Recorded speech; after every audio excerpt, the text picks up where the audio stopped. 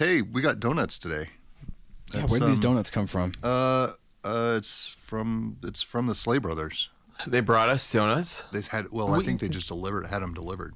I mean, you They realize don't ever get out like of the house. we've done this like 20 something times though, and they've Yeah. never brought donuts. I know that. That's why that's a little weird. I think it bodes well. Today's episode is brought to you by Slay House Publishing, recorded at Wayne Howard Studios.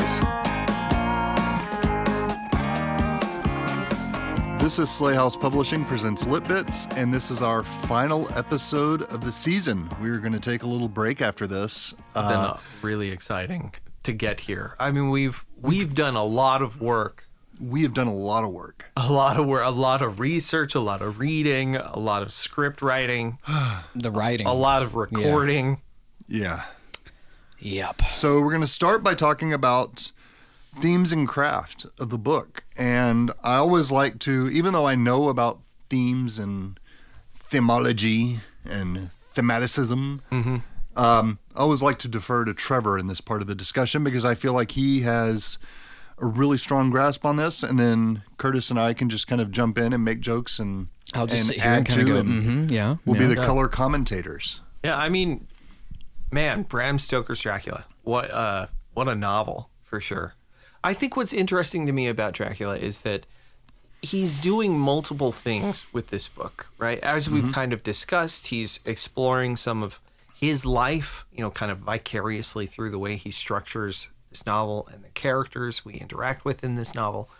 But I think he's also reflecting on the times that he was living through. It's very much a social commentary. Yeah, absolutely. So, of course, like social commentary ends up being one of the strongest themes or the strongest allegories in this story. Because we have a character of Dracula who represents this old world, right? He's this ancient presence. And the first part of the novel is all Jonathan Harker talking to Dracula. Like, he goes out to visit Dracula because Dracula, I think, is looking to buy some estates in London. And Harker's, I think he's not a realtor like what we would think.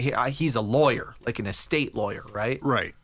And so he goes out to talk to Dracula about this stuff and runs into all of the horrors of, like, Dracula's hospitality, which I think is, we use the term loosely, right? Yeah.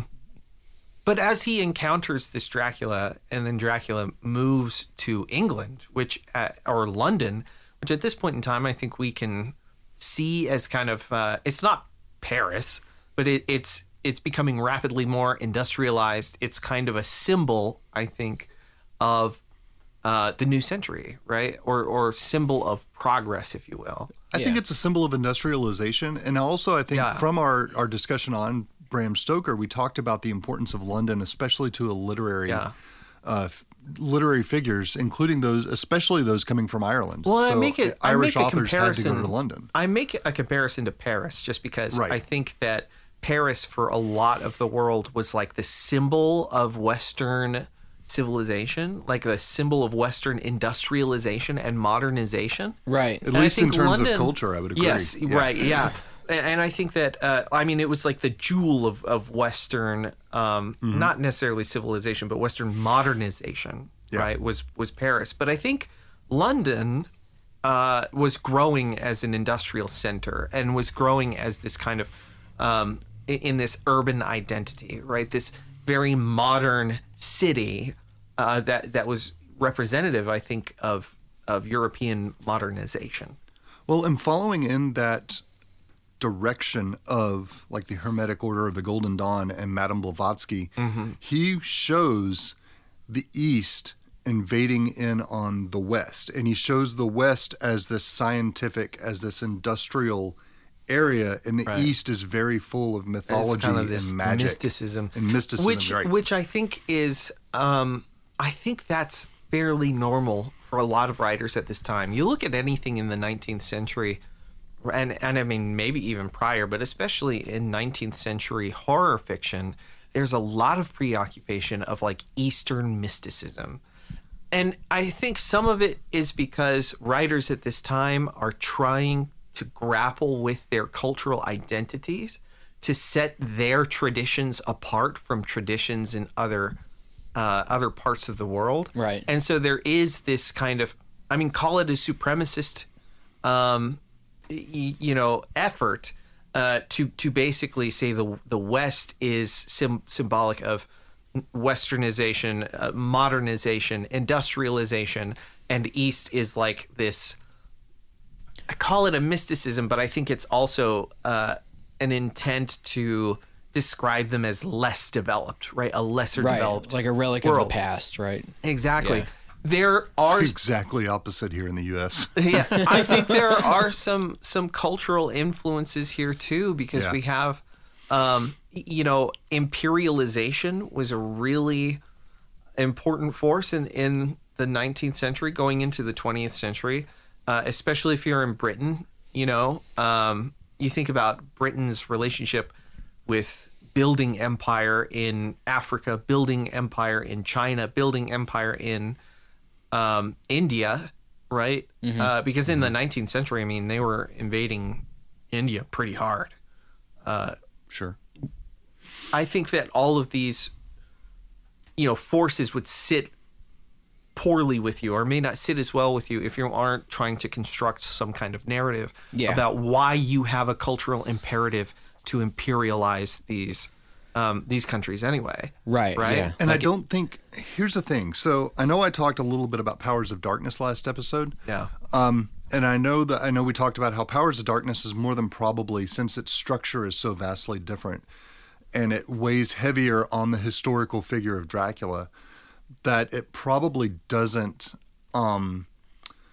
it probably works off of an older version of the manuscript than the one that got published eventually. Sure. I don't think everything with what you're saying with regard to imperialization, I don't think this is a pro-imperialist novel. And I don't want to necessarily say that Stoker himself was a pro-imperialist or something Right, like that. right. I don't know enough about him, and I think that the biography we kind of went over doesn't necessarily suggest that. But I do think I think it that would suggest against it, given his more liberal kind of policies and potential. and Well, politics. again, liberalism in the 19th century is not liberalism in the 20th century. Exactly. But I think the other thing that can point to this too is because of his changing everything when he learns about the historical figure of Dracula.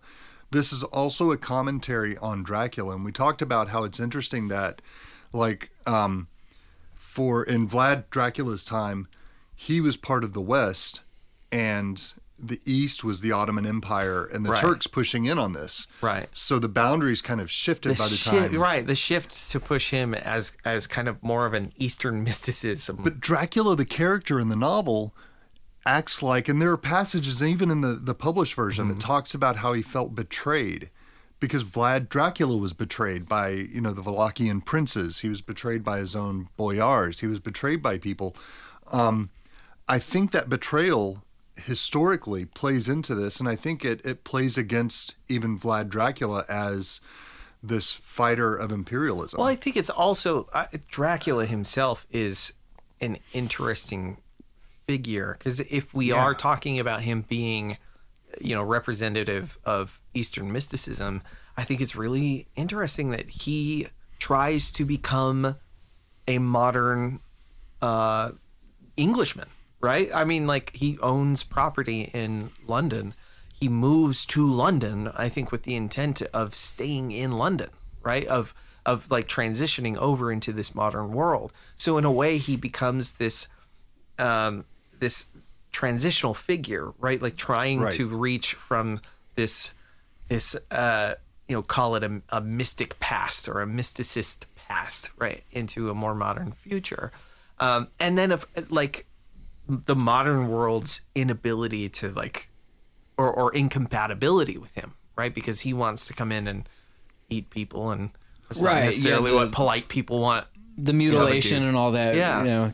You mean I can't impel you? He's like, what is this country coming to? I can't impel anymore. Do you know what year it is? We don't impale. What is this then? This fair, this corn dog. You impaled this corn These dog. corn dogs. corn dog. I feel like, I think what this... I like that in this talk, His example. the corn dog is like the exemplary food of the modern world, right? Yeah. What is this stage performer's hand doing if not impaling the ventriloquist dummy and making him talk? That is exactly what I did when I was in Romania. Impaling is happening all around you and you don't even see it. Look at Oscar Wilde. He impales nightly. Oh no! See, you like impale.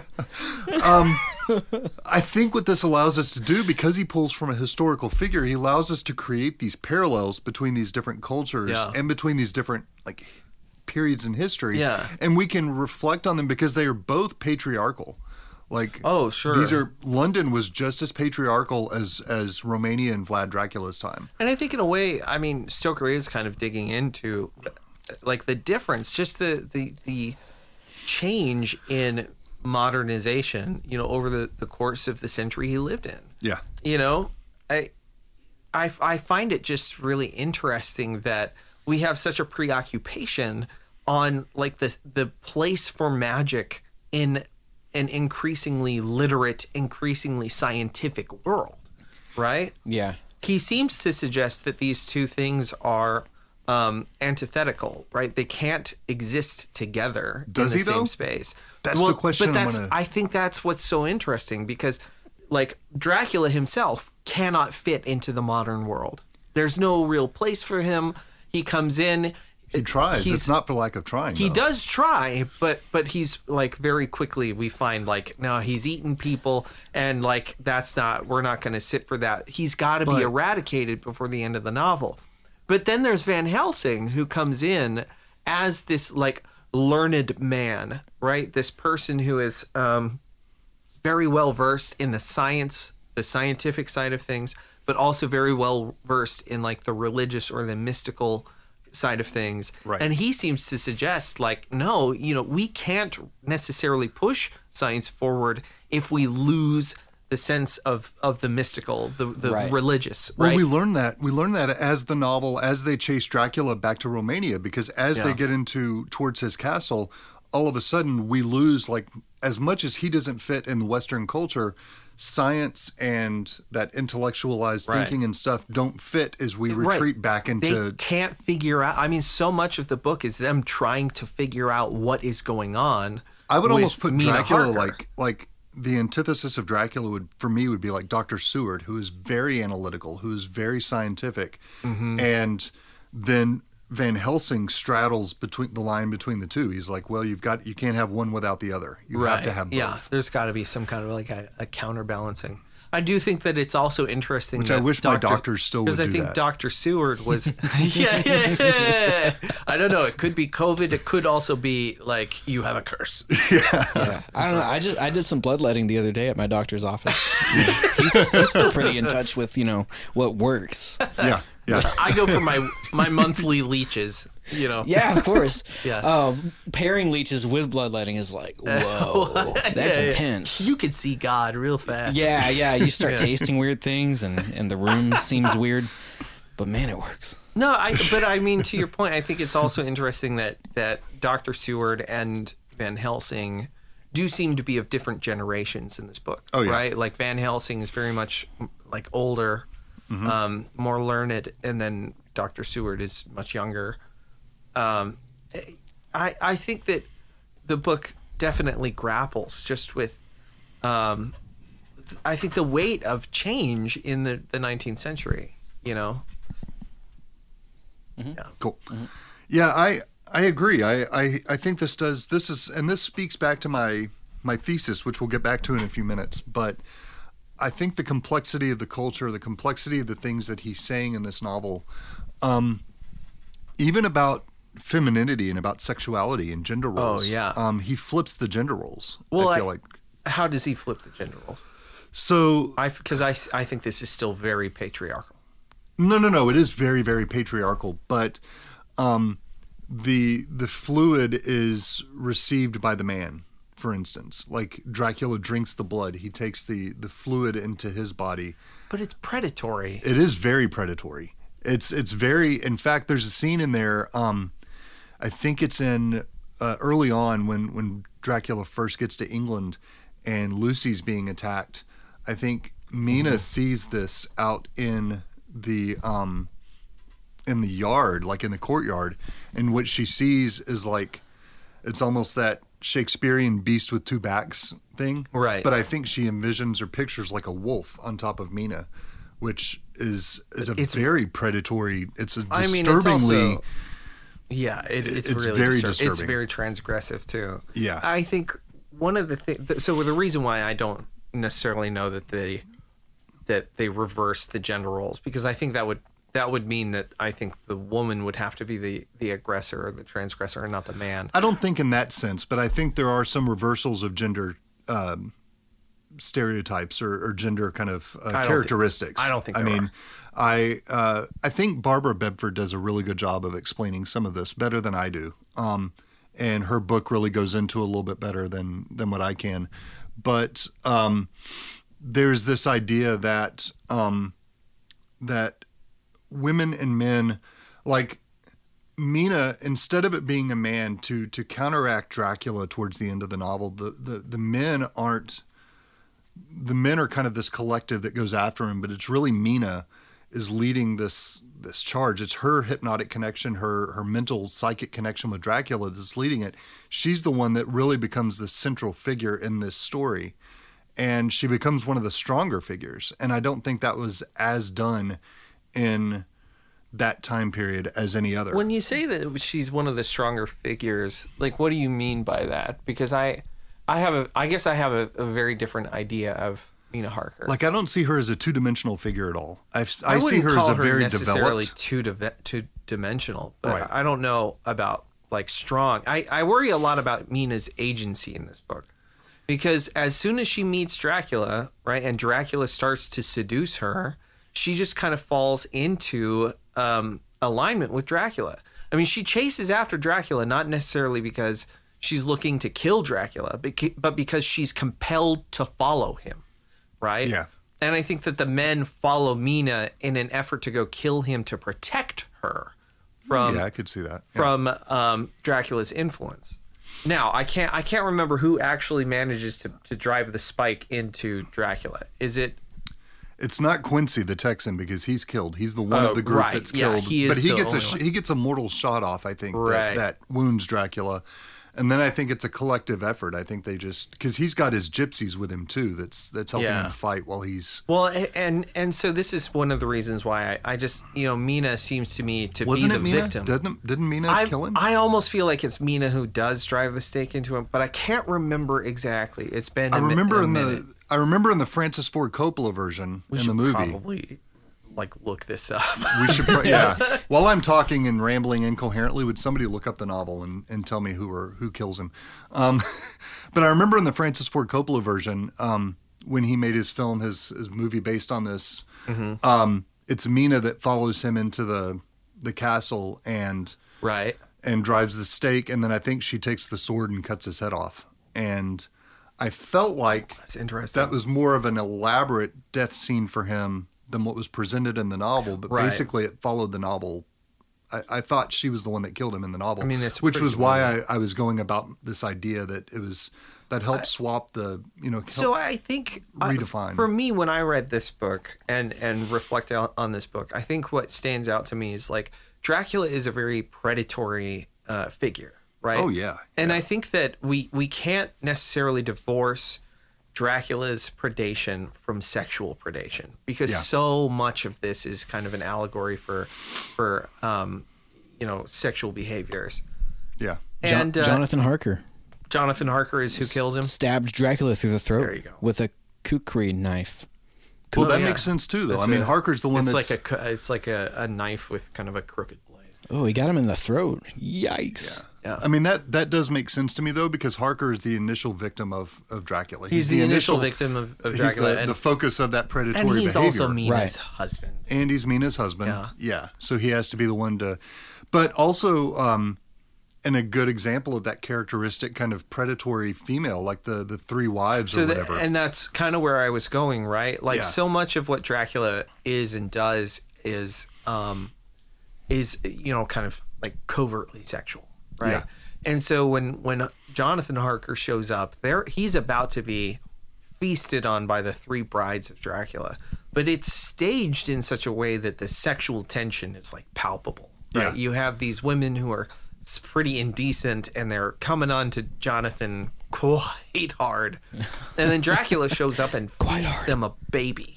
Yeah. And I think that But this people is have where also- that scholars have also- transgression really comes into to the fore, right? Right. Because what makes these women so terrifying isn't just their sexual indecency. It's the fact that they also predate on a child in a way that is absolutely contrarian to what we would believe a modern woman should do, right? A good woman would be a wife She would and not mother. eat the babies. A good woman Yeah. would never eat Don't babies. eat your babies. Right. I Yeah. mean, in I a feel like Fat patriarchal Bastard from Austin Power. Don't eat the babies. Get in my belly. Oh my God, we need to stop the baby eating duck. But remember, this babies. goes back to like some of the vampire myths, like the female vampire myths that predated. or Right, exactly. you know, I think that this is attack kind of Predated, I said, not- It's looking at these social norms, right? These social expectations and moralizing, I think, for us. A good woman, right, wouldn't be sexually promiscuous. A good woman would not eat her children. A good woman should be nurturing, and these women are not nurturing. That's I'm also curious though too. In that same scene, there's some scholars that point out Dracula's response to the women and say there are homoerotic undertones to it. And I wanted to get your feeling on that when he says, "Leave him be, he's mine," and then he gives them the baby. Sure, but I think again, like the homoerotic undertones are not necessarily presented as a positive thing. Right. Right. I think that like quite the contrary, because Dracula is a villain. Like at no point in time should we want to emulate Dracula. Right. Well, there's or little Dracula's things too. women. Like it says, like he has hair on the palms, and I think that was Oh believed yeah, the back in hairy the day to palm be thing. like That's what I was told. masturbation or something. Oh yeah. Yeah. Oh, that is so old, isn't it? Yeah. Yeah. Don't touch yourself or you're getting Yeah. hairy palms. You go Yeah. blind. Yeah. Yeah. Yeah. And when it's funny is when you tell somebody that and then they immediately They look go, at their oh shit! Yeah, yeah. When I was told that in high school, they were talking about like masturbation being healthy or whatever, and my health teacher was like, you're not gonna get hairy palms or something like that. And I was like, don't you dare look at your palms right now. And the kids next to me were like, Yeah. and she's like, I got you. A classroom full of kids, they all turn their palms over. Yeah, of course. Yeah, of course. Or like the I'd be like, I'm out of here. Marsha Brady Bunch thing where she's sitting in front of the mirror combing her hair like 99, 100. It's like you just take a brush and hold your hand out and 99, 100, 100 combing your This is just what I It have to becomes a do. source of pride. You see, I know what that guy does. little bit of Aquanet there on my palm. Another Style day. it a Oh my little God. bit. Look, Yeah. it's a bouffant. Another day in the life. That's all it I is. think it's hilarious how many of these episodes, like, that we just go off on a tangent about masturbation or something. It's a trick. It's a trick to It's keep ridiculous. listeners engaged. Every now and then, I'll just It's whisper a the word. real good thing. Speaks to our emotional maturity. It's Yeah. a real good thing that the Slay Brothers don't listen to us on the regular. Yeah, you guys didn't notice, but every episode I whisper the word boobs or something like that. I do it. I do it all the time, and that's the You only do reason like people a listen to little this bit thing. of yeah. You do it what's his face in the Aladdin movie. Oh my yeah, god! yeah. Oh, Disney style Yeah. sexual. You you hide the word sex in the in the background. I don't know. That just takes me to Dracula Dead and Loving It when the woman's been turned into a vampire and she's trying to get Jonathan Harker. She's like, "Don't you want me, Jonathan?" And he's like, "But I'm British." And she goes and she holds up her breasts and goes, "So are these." And so are these. No, but getting back on topic, right? hey, I was on topic. I was talking about Dracula Dead No, and I Loving think you're It. right. I think that That was a great first step to getting I back think to where that we were. Dracula Yeah. is described in ways that are both homoerotic and just erotic, right? And I think that Animalistically sexual. when he attacks Lucy, there's definitely like some weird kinky shit going on. Oh yeah. But then Lucy herself, I think, turns into this monster, right? Because Lucy goes out and starts predating on children, and that's the real terror, Yeah. right? Is that she, this woman who is up until that point, I mean, presented as kind of virginal, kind of Because wasn't she like She's the set one with to three. marry someone? She had 3 suitors. She had Dr. Seward, she had Sir Arthur Right, that's Homewood, right. and Quincy the Texan, That's right. whose name I don't remember. That's right. And they Was were all. Quincy. I don't remember. I don't remember. He's the Texan. Yeah, he's the Yeah. Texan. The The Texan.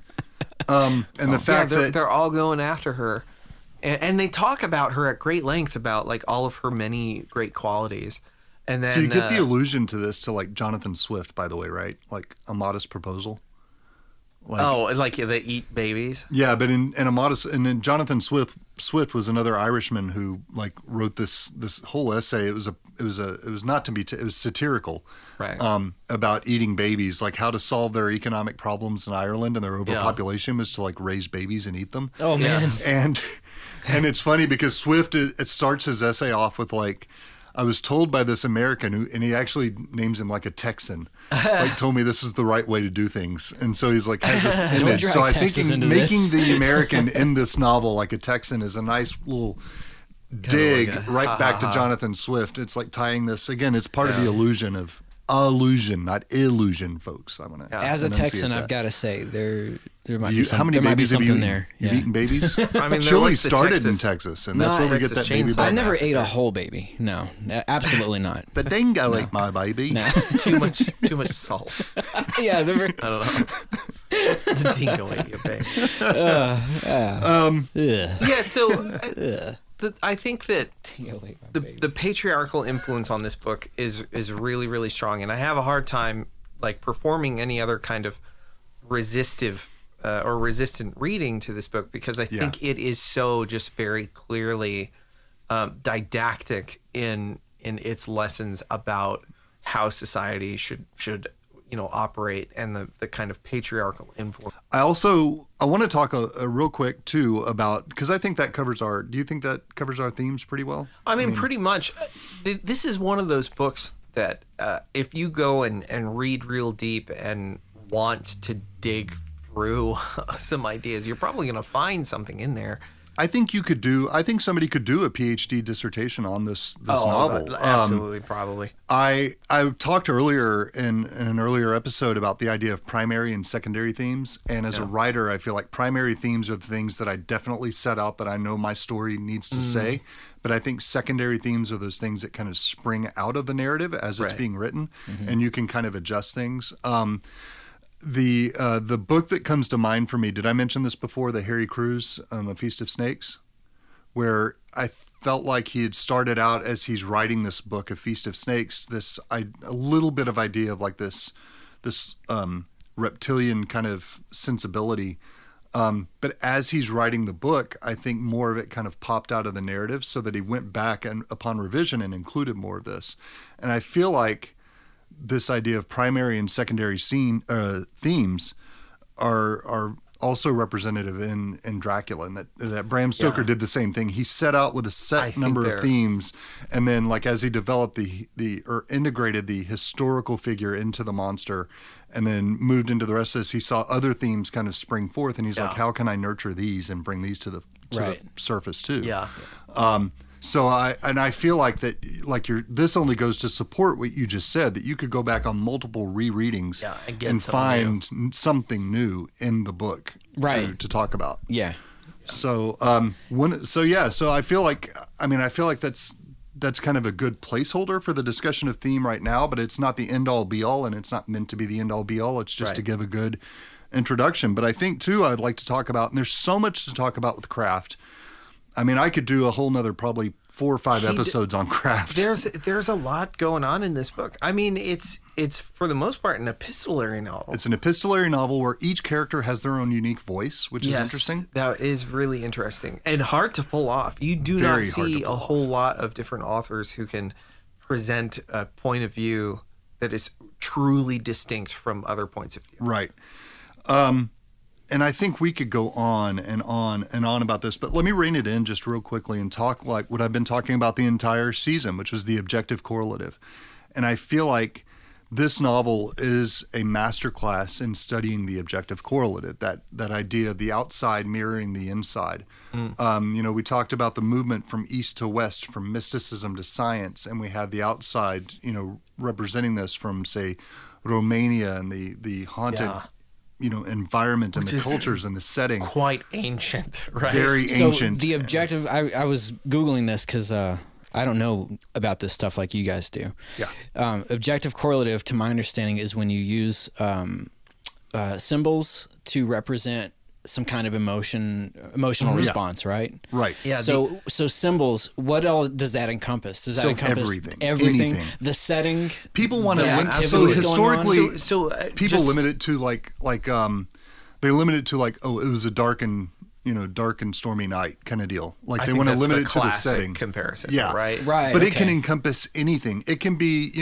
your character could be walking outside and comment on, the sunny kind of cloudless day. They could be, music or a song could play in the background that would reflect on that. It could be the way he depicts, like the haunted. If you read the passages where Harker is traveling into Transylvania to go meet Dracula, the imagery is very haunting, very disturbing. Right. And it Which really I think is unsettles Harker. representative of it. It unsettles Harker. Harker feels very unsettled, but it also works to describe like kind of the moment of history, Yeah. right? Because he walks into this place that feels haunted, and really, I think that haunting is reflecting back on us like this long and storied period of violence that we have not seen, that Harker is then feeling uneasy about as he walks Right. into this space. And You know? as he investigates and as he learns about it, I mean, it's more reflecting his interior emotion. Yeah. I think for another example would be like, Dracula. He spots Dracula just like fucking crawling around the side of this building like an animal, like a lizard, which I think is again intended to kind of demonstrate to us like Dracula is not a human being. He's something entirely different. Right. We Yeah. can't treat him with the same kind of respect that we might give to an actual human being because this dude is a literal monster. So you don't Right. know what to expect from him. But I think Yeah. I think it's not going deep enough if we discuss the objective correlative merely with the presence of the characters on the page. I think those emotions are meant to also reflect in us as the reader. They're meant to reflect in the character of the setting because to me, London and Transylvania, Romania, Castle Dracula, Carfax Abbey, these are very much characters in the novel themselves. And so that idea that the outside or that symbols represent the emotional states of the interior of the characters or whatever can also reflect on the bigger part of the narrative or even reflect on us as readers too. Right. I mean, how much of it is about our attitudes toward these various places? I Right. mean, you think about something like Romania, and I mean, what so much of our perception of what realistically is a modernized country, right, is still that it's very poor and it's backwards and backwoods. You see Borat, and Borat's depiction of Georgia. With Romania, when it comes to Romania, I've always pictured like people that are cold eating like beet, Like, soup, yeah. like Beet- borscht. yeah, That's no, you're kind of right. Russian, I think. But And I think that there's a misconception there, right? Because it's probably not Romanians have fair. the internet, and yeah, But I I want always to point. knew I that want was to. I want to unfair. reiterate this point I made. I think back in the second part of the Bram Stoker story, is that now I'm not going to say that no Romanian had ever read or heard of Dracula. I'm just saying that Dracula, the novel, was not published in Romanian at large until 1990. Right. So their perception of the historical figure was not colored by pop culture and by Bram Stoker's interpretation. that's just amazing to wild me, to me. that it took that long for Yeah. them to it's wild. I to mean, read that. but I think these things, as they're presented to us, reflect our perception of these places too, right? I mean, how much of our like Transylvania, this like spooky, creepy place that Yeah, never Eastern modernized Europe. is It's due just dark to and- figures like Bram Stoker, who are like, every place in the East is mystical, Yeah. right? Yeah. Because Yeah. we're given so much in our pop culture that suggests that the East is just so wildly different from the West. Yeah. And I think in the 20th century, at least for many of us, it is not that different. No. And, Damn you, globalization! You took away the. Yeah. I'm more of a musician, so I have to bring up the Beatles. They went to India, and they like Oh, yeah, got that's into right. the culture, and then they started putting sitars in their music, and they did that for a reason, and it was Yeah. to kind of show that there's a lot of use, there's a lot of accessibility in that culture for anybody. Yeah. But yeah, for the most part, it's always like, as an American, our notions of these places are kind of just It's so skewed. laughable It's so sometimes. skewed. Yeah. Yeah. Everybody thinks that Mexico is just orange all the time because we never film anything in Mexico Exactly. without a sepia tone on it. Yeah. Yeah. Yeah, so when they go and it's like bright You know, blue the last skies, time they're I like, went down to "Hey." Mexico, as soon as I crossed the border, I had a sepia tone on me, and I was Yeah, like, yeah, you know, no, exactly. Yeah, and, That's right, and yeah. Quentin Tarantino was like standing there at the bar, like talking shit. Yeah.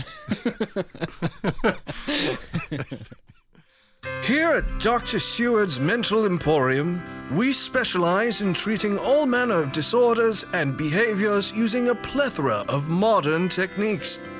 If you have a loved one who is suffering, please don't hesitate to call us. We have a state-of-the-art behavioral calaboose where every resident will receive their own private, secure quarters. Our quad has the appropriate furnishings to secure any patient's needs, from straitjackets to chains to minimalist bedding to ensure that no harm can come to those in treatment.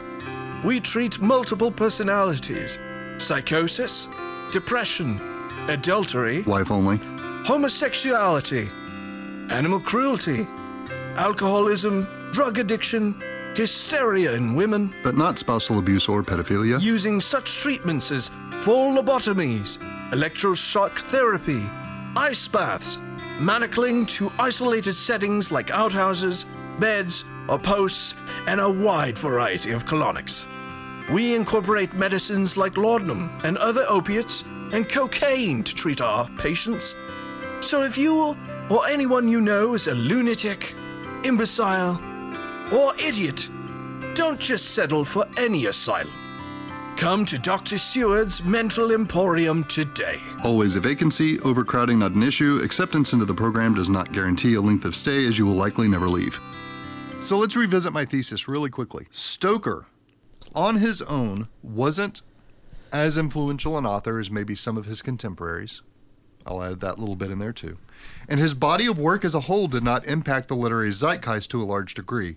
But due to the novel's lasting power, that's one thing, Stoker's ability to include primary and secondary themes reflecting society and the individual, which help elevate the genre novel to literary status, and the novel's influence on pop culture and genre fiction, Dracula is one of the most influential English language novels of all time.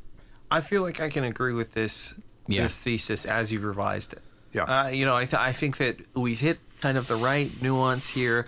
And I think this reflects on some of the the reason why we wanted to have this conversation in the first place. Yeah. Because a lot of horror, a lot of genre, does lean back on some of the stuff that Stoker was doing. And I think he is a great representation of what genre can do, is capable of doing Exactly. for human storytelling.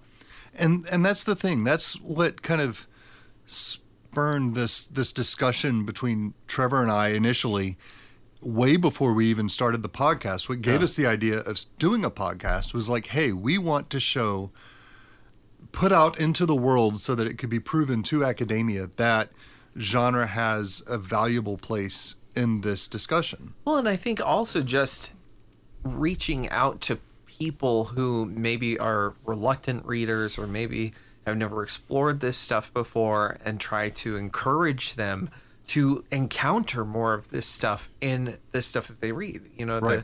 The literary diet that they have. I'm one of those people. Yeah, but I think that Dracula, what's great about Dracula is it does set us up for kind of like a long tradition, a century-long tradition at this point for vampires and vampire fiction and what vampire fiction is capable of doing.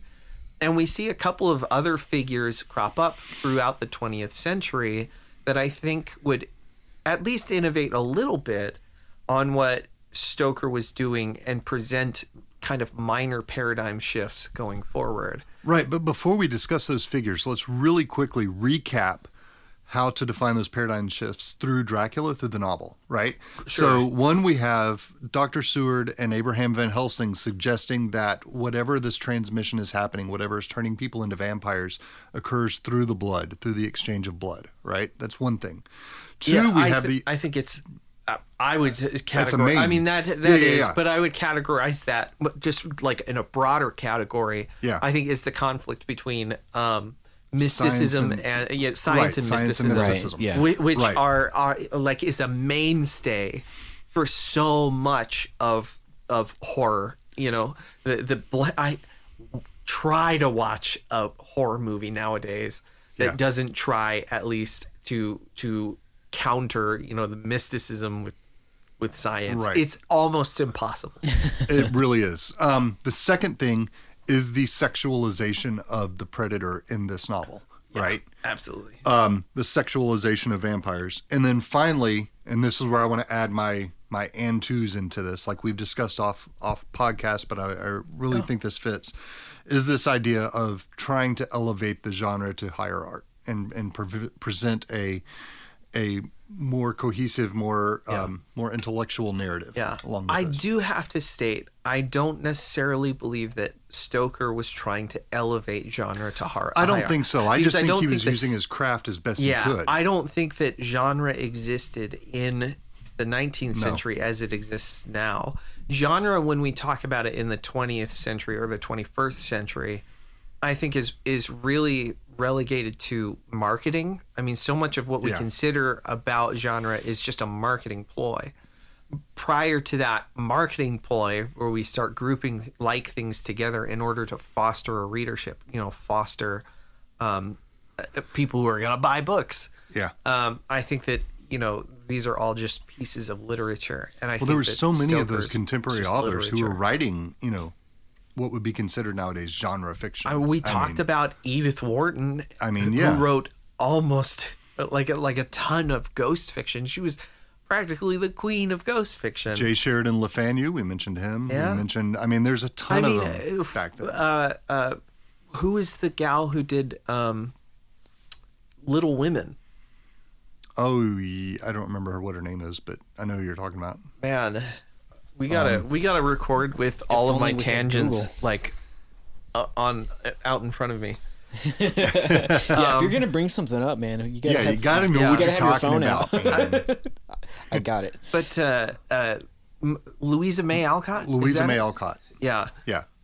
I mean, she wrote a whole bunch of crime fiction, like bloody, violent crime fiction, before she went on to make Little Women and become popular for that. I think what happens. I think that's a rear view mirror kind of Sure. perceptive view of like saying Stoker wrote, you know, with elevating the literature or whatever. He didn't write to say that means he imbued or included craft choices that are educated choices. He wasn't just out to tell story using here's story A, here's story point B, here's point C. And I'm in. I think my contention and there is just, it's not pulp. It's not.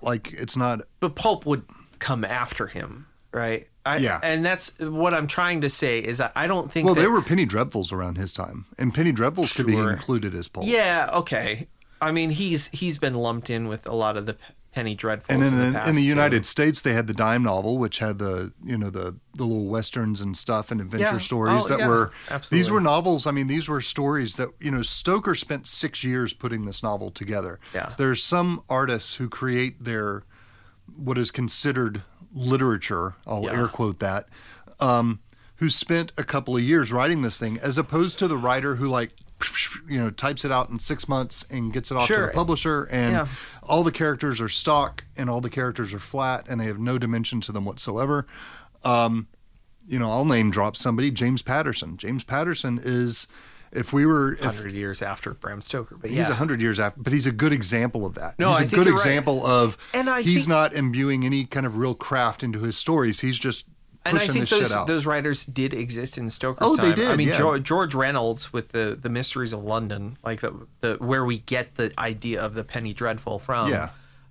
He was one of the most popular writers in Britain. He was more popular than Charles Dickens at Yeah. one point in time. and Dickens hated him, because like that was very much like George Reynolds was the trash literature of his time. Yeah. I think what I'm saying is that I don't know that Stoker came out necessarily to elevate anything or to provide a piece of literature that was, in contrast with something he felt. I don't was think low he art. did either. You think it's all just But kind I of also a think retrospective? I know where you're leaning though, and what you're leaning on is basically to say that in literature after this fiction, right after Bram Stoker, we see a lot of people take ideas from Bram Stoker and start to turn it real pulpy. And then we have writers later on who go back to that pulp and try to implement some of that literary merit. But what that I'm saying with pulpiness. Stoker is that Stoker, because there were these pulpy kind of contemporaries, there were these less crafted as far as, I mean, they're still written stories, but they're not as well crafted stories. They don't take as much time. Stoker didn't do that. He didn't rest on his laurels in writing this story. He not only did years of research, he also spent a lot of time developing the different voices. He incorporated into the storytelling craft decisions, which takes more time. And in doing this, that elevated the story to a more literary platform, as opposed to somebody who punches out a story in 6 months and the characters are flat. There's no real decisions. There's no real any kind of input into this. It's like, here's my story. Here it is. He didn't do that. So no, I don't think he set out to write something. This isn't something he consciously said, this is how I'm going to do it.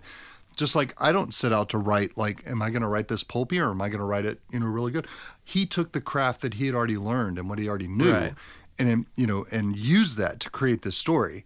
Just as I do, just as some of our better authors do that we've talked about, we didn't just sit down and be like, we're not these people on Twitter that are like just a product, right? He's not just. I wrote 5,000 words today. It's like, yeah, but are they great words? I mean, probably not. I mean, I don't know. I'm not gonna go out and say that any of those people who hit their word targets or whatever are not cranking out good But stuff. if that's where you're starting, if that's your starting, focus. if you're starting from a mean, place of quantity, I feel that like makes sense. this is a conversation I want to have, but I want to hold this conversation for when we talk about R.L. Stein in the next season. There you go. Because I have some very contentious views about those who write for quantity versus those who would quote unquote write for quality.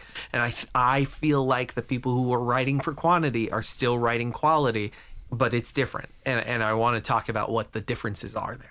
Word. But I want to go on the record of Right. defense for the people who are like, I write 5,000 words a day. I'm like, I think that there's still something of great literary merit going on there. And I do want it to just put a pin in that discussion for later. Well, and I will always say, because I tend to start off from my own, my own ability to storytell and my own viewpoints on this podcast. I tend to start with something very broad, and then I funnel it into something a little more nuanced. Yeah. And that's just how I've always written. That's how I've always done things. So I'm not going to fully disagree with you. Yeah. But I am going to say, with my broad, not yet nuanced viewpoint on this, I do think I agree with Curtis. It's just quantity, but I will redefine and make that more nuanced when we have that discussion. Yeah. For R.L. Stein. This is how a lot of our conversations go. They actually usually. do. Yeah. I feel like they do go this way. Yeah. But to your point, right? And I think that what you're trying to set up is talking about later writers who would revisit these genre elements and try to remove them from the quote unquote cultural gutter and elevate them. Right. So what we want to look at really, I think, are probably 3 writers that that took each of these areas and really kind of moved them or kind of created their own minor paradigm shifts with them. 2 of them did more to make a paradigm shift than the third, but the third is kind of he and of himself is kind of the antithesis of Stoker, who his body of work didn't matter a lot. This third author that we're going to talk about in this group is he's more prolific, and his work is. Oh yeah, definitely. So the first author we're going to mention is Richard Matheson. Yeah. When did you say that book was published? I can't remember. It was in the 50s. I Am Legend. I Am 54 Legend. or something like that. Yeah, something like that. I can't remember. We should have written that in our show notes. I should have. Yeah. This FYI, is I just was the going off my episode- memory. This is the episode where we all just sit around and never get anything right. The entire because episode we is were like too us lazy. just on our phones. This is all very last minute. Yeah. FYI, I Am yeah, Legend was not 54. a movie first. That Right. was actually it was a book. a book from like I think 54. Will It Smith was did not- 54. It was yeah. 1954. And Richard Matheson really kind of brought back this idea of the vampire as something transmissible through disease, through Yeah. a virus. Which is There's- cool. There's a To me, lot. that's pretty cool. There's a lot Yeah. that the story does that I Am Legend that I think is really interesting in and of its own right. I think that none of the movies that have been produced about I Am Legend, not the Will Smith one, not the Omega Man, not any of the others that have been produced, even come close to like the idea that Matheson was really playing with. But one of the concepts, one of the conceits that Matheson puts in this story is that vampirism is transmissible like a virus, Right. right? Yeah. It's some kind of like viral or bacterial agent which transforms the person, as the host to whatever this disease is. And that has become a hallmark, right, of so much fiction going forward. The idea of whatever this is being transmissible I mean, it's The specifically Walking through Dead a now. viral agent. The Walking Dead. I mean, you can't have a zombie movie without 28 Richard days later. Matheson's Yeah. without Richard Matheson's influence. I'm kind of tired of this idea, guys. I don't know. What do you guys think? Curtis, you said you liked it. I liked it. I'm the only one in this room right now that hasn't read the novel I Am Legend. I don't think I've read only I Am Legend yet. I don't believe I've read it yet. I did Have you read not? it, Yeah. and it's good. It's also not what I was expecting well, going in. See our Richard Matheson episode, folks. Go I've back only and listen. seen I've only seen the Will Smith movie, but what I'm guessing is not different is the fact that the main character is virtually completely alone in this, right? Right. More or less. I mean, it's like him and everybody else has turned. everybody it else seems is gone. So the movie made me feel like this crushing loneliness. I mean, just absolutely soul-destroying loneliness that this guy has. Yeah. The images of him walking through the city and there's just nobody. Everything's overrun with vines. There are deer on the sidewalk. It's just so it's just amazing. I'm guessing that's not different from the novel. You're wrong. Am I wrong? I'll tell you what the novel is. Let's right? do it. You Let's ready? do it. I All right, actually so can't wait so the now. main character Neville or whatever his name is. Mm-hmm. I think Neville is his last name. In the movie, it was probably Will, because I don't think Will Smith can act with any other character named Will. No, I think his I think contract. it's like Robert Neville or Richard They're Neville like, or something like Neville, that. That sounds right. Neville, Robert Neville. Neville, Neville. and Will's just looking off somewhere, and somebody's like, Will, and he's like, oh yeah.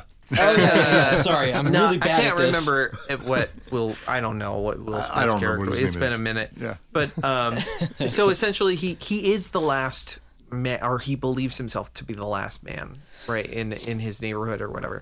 He's kind of in this suburban area though, and he rolls out a couple times a day to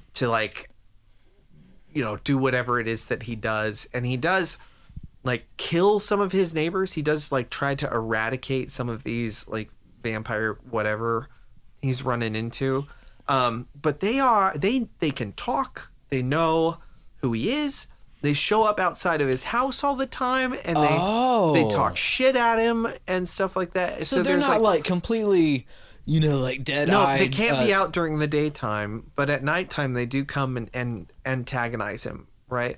And so eventually he, because he's going out and slaughtering them the whole time as they're evolving through whatever their illness is. And Oh my God. He teaches himself biochemistry to kind of understand who they are, and figures out that it's this viral agent or whatever, and he's the only one who knows this. Eventually he's captured by these vampires.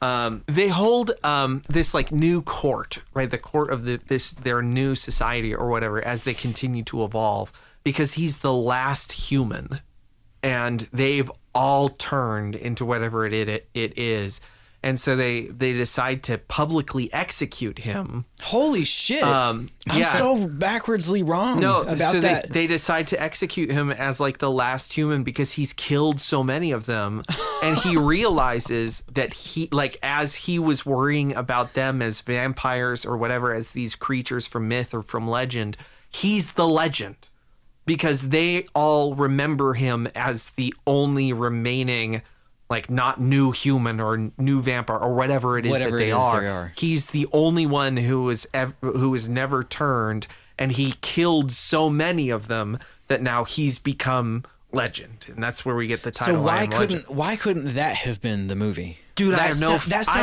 clue. That sounds incredible. I have no clue. I went into I saw Omega Man, I saw this movie, and both of them are very weird. The Will Smith I Am Legend is just weird. It is weird. And I did not necessarily like either one of them. I was like, I don't understand what they're doing here. The Omega Man is real. You got to watch that with Charlton Heston. It's real weird. It has a completely different subtext than like the Will Smith one does even.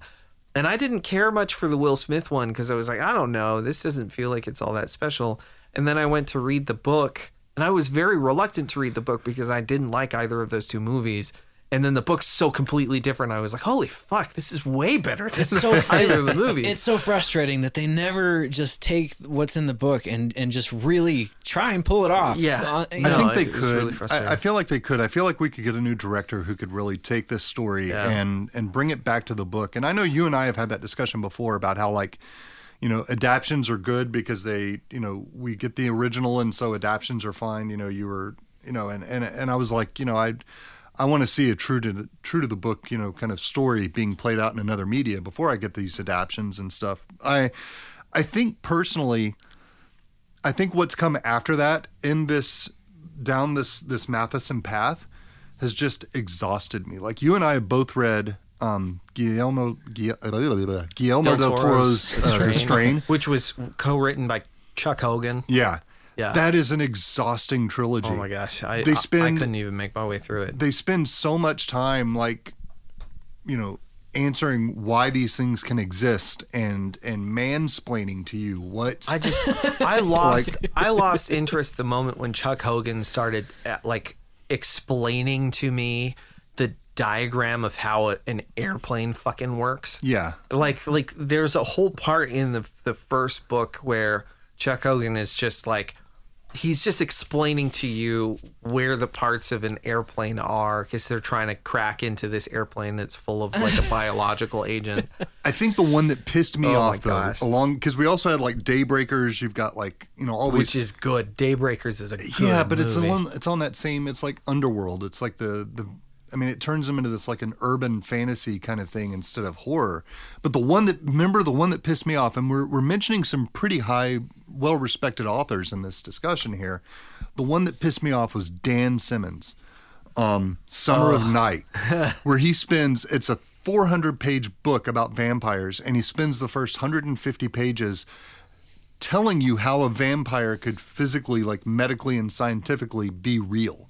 And I'm like, I don't give a shit. Just give me the vampires. He probably, thinks that there's a lot of people out there that are going to really appreciate all of that. Like, I don't need it. Like, I don't need it. When I pick up a book about vampires or I watch a movie about it, I don't need it. They're not real. I'm going to push on you for a moment. I think Dan Simmons, like, the reason that book exists the way it does is because Dan Simmons is one of those writers who's like, I'm going to elevate this genre right here. You watch me elevate this genre. Well, and I think he actually went to Transylvania. I think he went to Romania. She's like trying to bring logic to the table and like, we're going to make all of this make sense. That's a very Dan Simmons. Like, you don't need to. I don't need it to make sense. Right. Dan Simmons is a very high concept writer, I think. I didn't pick up this book to explain to me how my neighbor is acting weird. I don't fucking need this as a manual. I want to read about vampires. Get on with it. Yeah. But if the antibodies are formed through this cell and then come to this organ. You know what? I can that's agree very with you. interesting. And this is one of the things that frustrates me is because this trope has become so influential in all of horror fiction. Like when we saw Antlers, and you remember we had that conversation where I was like, I'm kind of bothered by the fact that this curse is passed on to this guy through a bite, right? And like we show he's bitten, and then all of a sudden, Spoiler alert. yeah, all of a sudden you turn into a Wendigo, or the threat is that you're going to turn into a Wendigo because you were bitten by a Wendigo. I think that's so fucking dumb. I really do. It's always a bite, right? Yeah, it's always a bite. It's always and like there's no 'Cause it's easy. innovation there. And I'm like, you know what? I get the parallel because they're trying to say that the Wendigo, the curse of the Wendigo in this case is like it like manifests as trauma, and it manifests as like a cycle of violence. Yeah, but I think that's the actual myth too. I think if you're bitten by the Wendigo, given the nature of like the cannibalism, it was a myth on cannibalism. Well, I know, but I didn't. So I thought it was a curse. I always understood it as, maybe I'm wrong. Maybe there's someone out there who's like into indigenous studies or Native American studies who can correct me on this. Stephen Graham Jones, get back with us and let us know. Somebody who's more knowledgeable than me, But maybe. not Stephen Jones, the editor from I Britain. always understood it as it's not Stephen Jones, the white guy in Britain. I always understood it as like it's a curse, right? You turn into a Wendigo not because you're bitten by a Wendigo, but because you transgress against the laws of nature, and therefore you start transforming. So you don't have to be bitten by a Wendigo. Like Trevor's dog bit me the other day. I didn't turn into a dog. Thank God. This would be a weird podcast. This would be a weird podcast. I might smell like a dog. Yeah. No, but coming back to this trope, I am tired of it. I'm very tired of this trope. I'm ready for us to just be, go back to embrace, like, I don't know. I think there could have been a better balance. I don't think we had to, I didn't need for Summer of Night like 150 pages explaining me the scientific possibility of a vampire. Right. But that's another thing. I mean, that's what Stoker did so well, is he balanced that medical and the mystical. And that's what we need more of, I think. I think we need to get back to that. I just want to get back to the mystical stuff. I want to get back to the mystical stuff too. And that brings up our second author, who did a little slight paradigm shift, and we were going to speak out again because we mentioned her a few episodes ago. It's now been a few weeks, but she was one of the first deaths of 2022. Anne Rice. Anne Rice was very influential on vampires. She heightened and highlighted that that idea of the sexual and the romantic monster. Yeah, I think that when you look at urban fantasy today, and especially like the impulses of urban fantasy, I think that's all Anne Rice. Yeah. I think it comes from the stories that she wrote, starting with Interview with a Vampire and continuing from there. She put a real emphasis on the sexuality of these vampires, but she also told stories that were deep with drama and conflict, and sometimes that was like generational, because you have these creatures that are here forever. She also gave us some real interesting bits of horror and innovations on horror, like the child vampire, the child immortal. Yeah. Which was an Anne Rice thing and a terrifying thing. Yeah. So I think that we owe a lot more in terms of cultural mainstay with vampire fiction to Anne Rice. So the third, and I agree with Trevor in this, Trevor's idea was that the paradigm shifts occurred greater with Richard Matheson and Anne Rice, but I still think Stephen King had an influence on this, and that before I think Salem's Lot was in between these two previous novels. It was in between. I think it came before Interview with a Vampire, but way. No, it came after Interview with a Vampire. No, you're right. It was like 74, and she was like 76 or something. Yeah, something like that.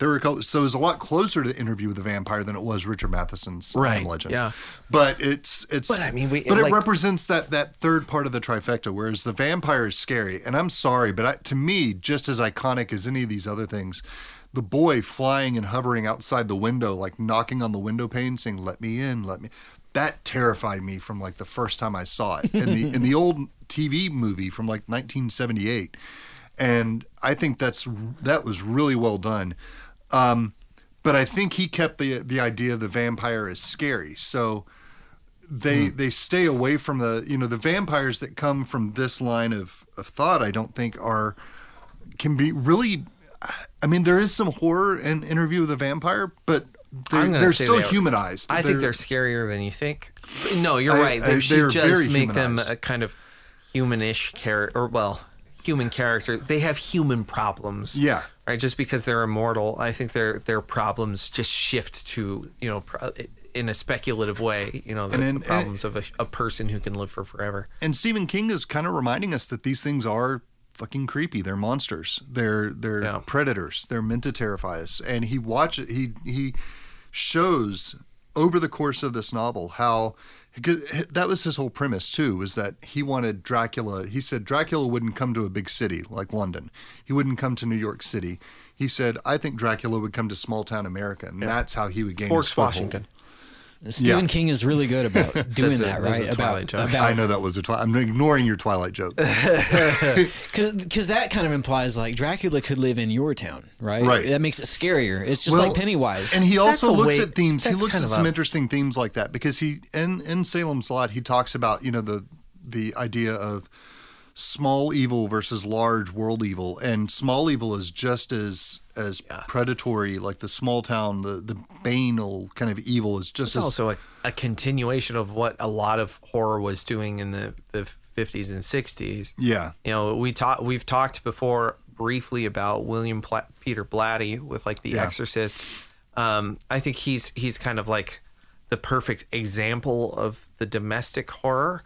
The kind of small town horror. Yeah. But I think that Blatty even is just a continuation of a long kind of series of efforts to try to relocalize horror, to give it back to us in our homes. Well, and that to me that kind of pushes against, like, say, one of the original progenitors of horror in the United States, which was like Edgar Allan Poe, who set a lot of his stories in like these unnamed, far off kind of lands. Yeah.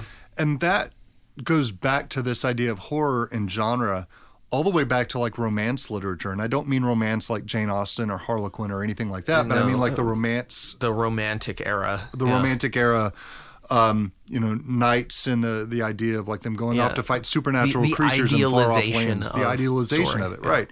And Stephen King and William Peter Blatty very consciously say, no, horror can exist in your little pocket of the world and can be just as monumental as it is way out there. Yeah. Right. And Even that's scarier. Horror terrifying. can exist in your marriage just as much as it can exist, external Exactly. to it. Right. Yeah. Right. It's just as present in the corrupt businessman as it is in the evil preacher, or as it is in the warrior general who is slaughtering thousands in genocide. Right.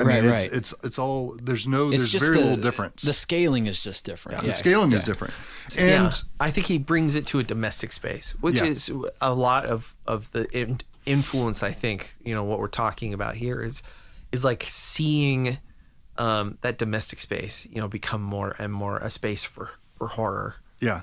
Yeah. And The Lost Boys, I think, was one of those texts that we had talked about. I just watched The Lost Boys again the other night. Yeah, I but love that I mean, movie. the Lost Boys, it's a good movie. I wouldn't say that it necessarily elevates the genre. I didn't say it at all. elevated genre. I just said I love the movie. Yeah, but I think it's in the same vein You're of, one of us, Stephen King, Michael. right? It kind of puts What did you do to me, vampires David? in our lives, and it kind of gives. Thou shalt not kill. Are you just gonna reenact the whole I'm just movie? gonna for us? reenact the whole fucking movie. Yeah. I love Scene one. Scene one. The camera swoops down from the sky view of the carnival. No, playing but Othello. I think to your credit, I mean, like Lost Boys, I think is centered in kind of like modern domestic life. I'm just saying, put the Lost Boys up against the fucking Cullens, and we'll see who comes out on top. I mean, I don't know. Have Kiefer you seen Sutherland them in the- play baseball? Because the Cullens can play baseball. have you seen Kiefer Sutherland rip a biker's head off in that movie? While his face changes, he rips a fucking biker's head off. With Oh, Good man. old Kiefer. The most 80s vampire of all time, right? I don't know. And then Fright Night. I loved Fright Night. Like, that was Sure. And another kind of like kooky. I see a lot was of very- this is like also a reinterpretation of like pop culture itself, right? Like a very knowing pop culture meta representation. Well, and that's the last thing I think we ought to talk about is this idea of like the vampires and Dracula's influence on pop culture. And I think we can just kind of go off from there and do that. From the makers of Dr. Seward's laudanum comes Dr. Seward's cocaine.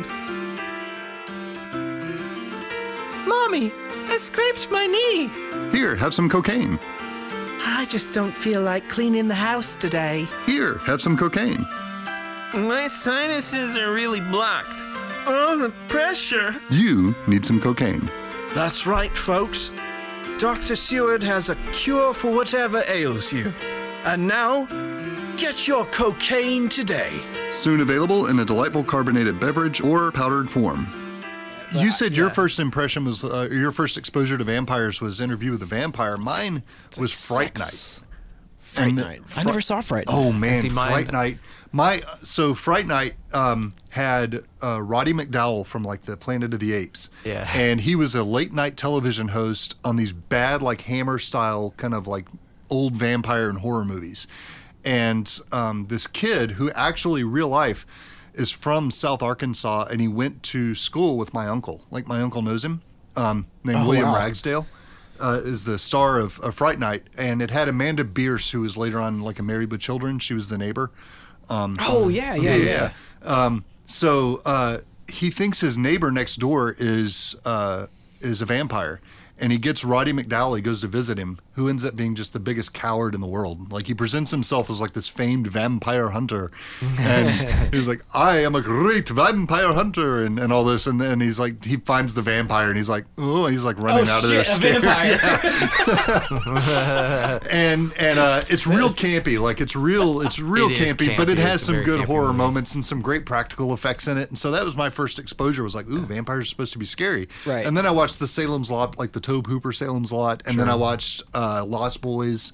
Yeah. And so I'm like going into this with like, ooh, scary vampires. So when I picked up Interview with a Vampire, I'm like, what the fuck is this? It felt like one of those novels that your grandma keeps in her bedside table, right? no, a little bit. Like It kinda like a does. Fabio type thing. Yeah, it kinda does. Well, and Brad Pitt kind of was Fabio at the time, yeah, right? with that hair, He was so still Fabio. kind of He is. kind of still is. It's a Still bit is. it's a bit ridiculous. But then we got Francis Ford Coppola's Bram Stoker's was a Dracula. totally different the kind of only movie. piece of media out there that has a longer name than Slay House Publishing. Francis presents Ford Lickhouse. Coppola's Bram Stoker's Dracula.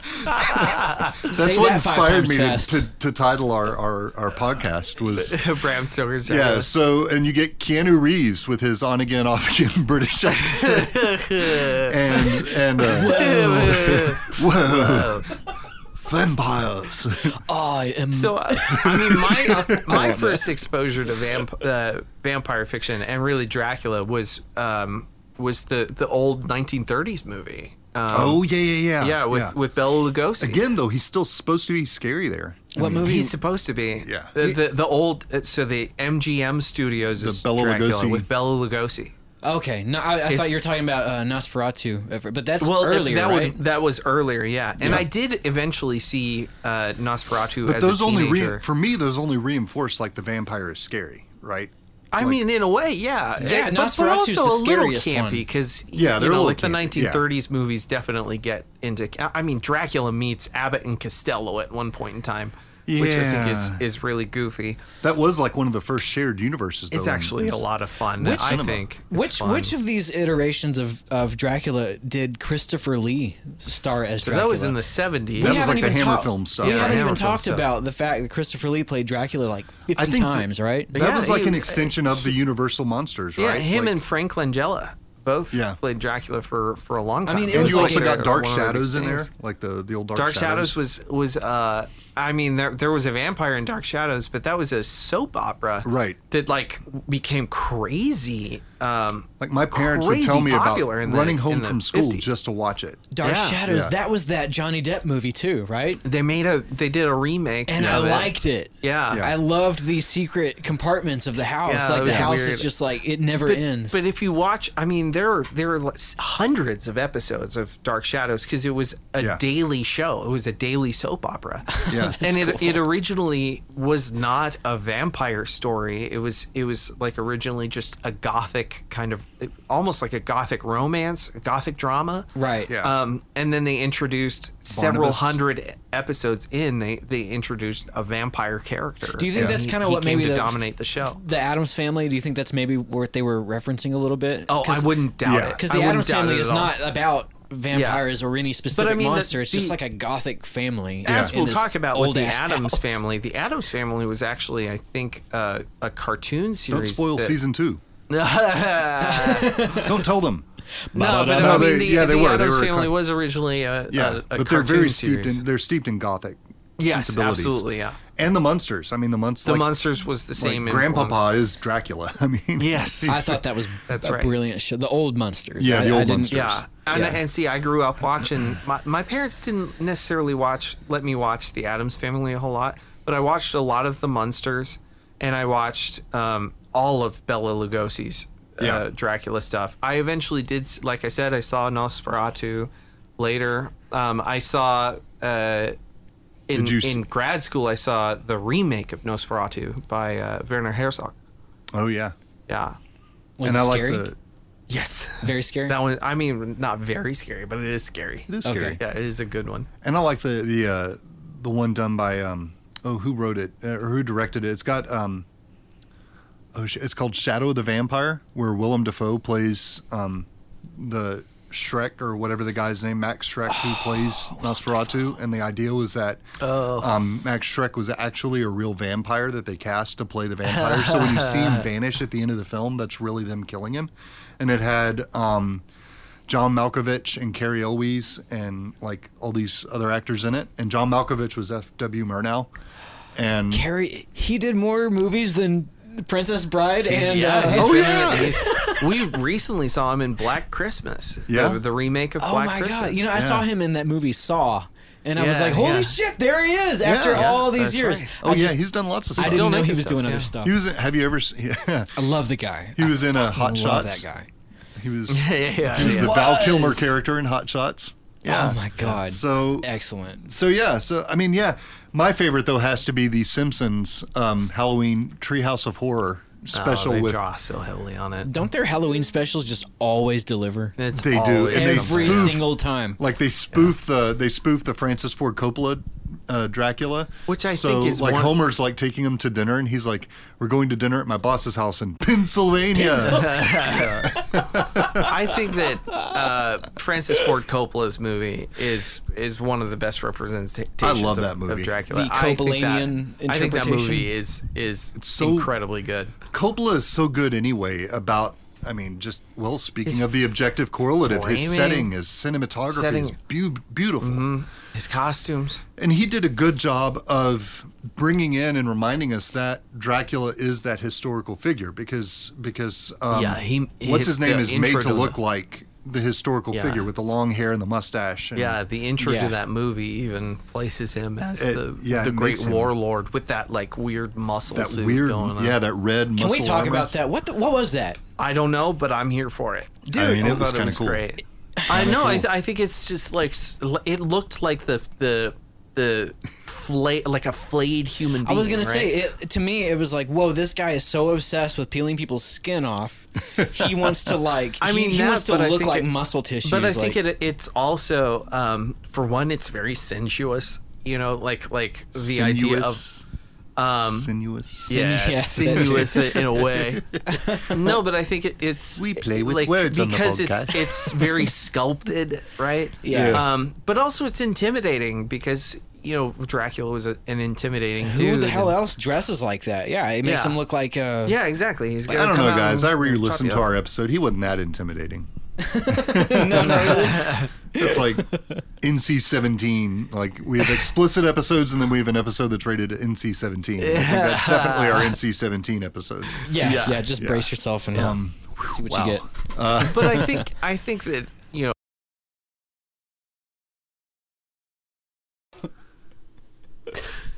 I think that Dracula is just so influential in a lot of like cultural adaptation. We see all of these innovations or these like trying to renovate an old house. They represent to us, Dracula in a new light.